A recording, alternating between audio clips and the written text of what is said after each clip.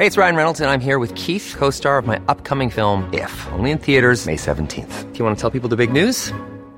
All right, I'll do it. Sign up now and you'll get unlimited for $15 a month and 6 months of Paramount Plus Essential Plan on us. MintMobile.com/switch.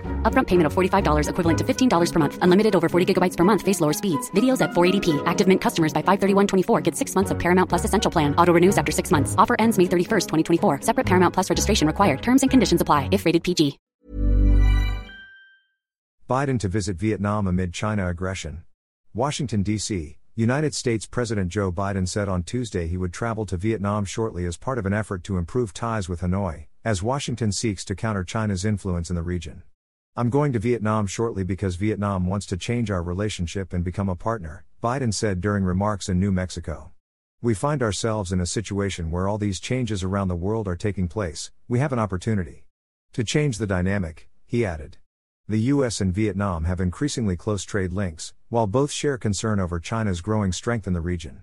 Friction has been increasing for years between Beijing and Southeast Asian nations, particularly Vietnam and the Philippines, over China's sweeping maritime claims to the South China Sea.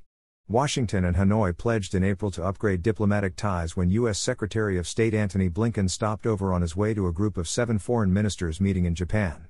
"We think this is an auspicious time to elevate our existing partnership," Blinken told reporters during the visit with Vietnamese leaders. "We've had for the last 10 years this comprehensive partnership that has created an incredibly strong foundation of cooperation across many different areas. As a result, we think this is a good moment to go even further," he said. The top American diplomat also attended the groundbreaking for a new U.S. embassy in the Vietnamese capital Hanoi. And in March, Biden spoke with Nguyen Phu Trong, the head of Vietnam's ruling Communist Party.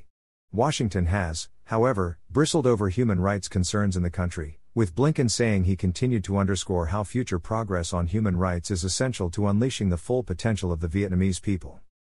The South China Sea, the longtime center of tensions between China and Vietnam, is seen as a powder keg, and many fear a miscalculation or accident could ignite a military conflict. Analysts say Hanoi may be more reluctant to elevate relations with Washington, wary of upsetting Beijing, an important economic partner, despite rival claims to the South China Sea. The U.S. has no territorial claim over the waters but has persisted in conducting its own patrols there, angering Beijing. Washington says this is to ensure what it terms freedom of navigation in the sea, through which trillions of dollars in trade pass annually. The U.S. has also sought to improve relations with China in recent months, with Blinken visiting in June after a previous trip was cancelled when an alleged Chinese spy balloon was shot down by an American warplane after traversing the country earlier this year.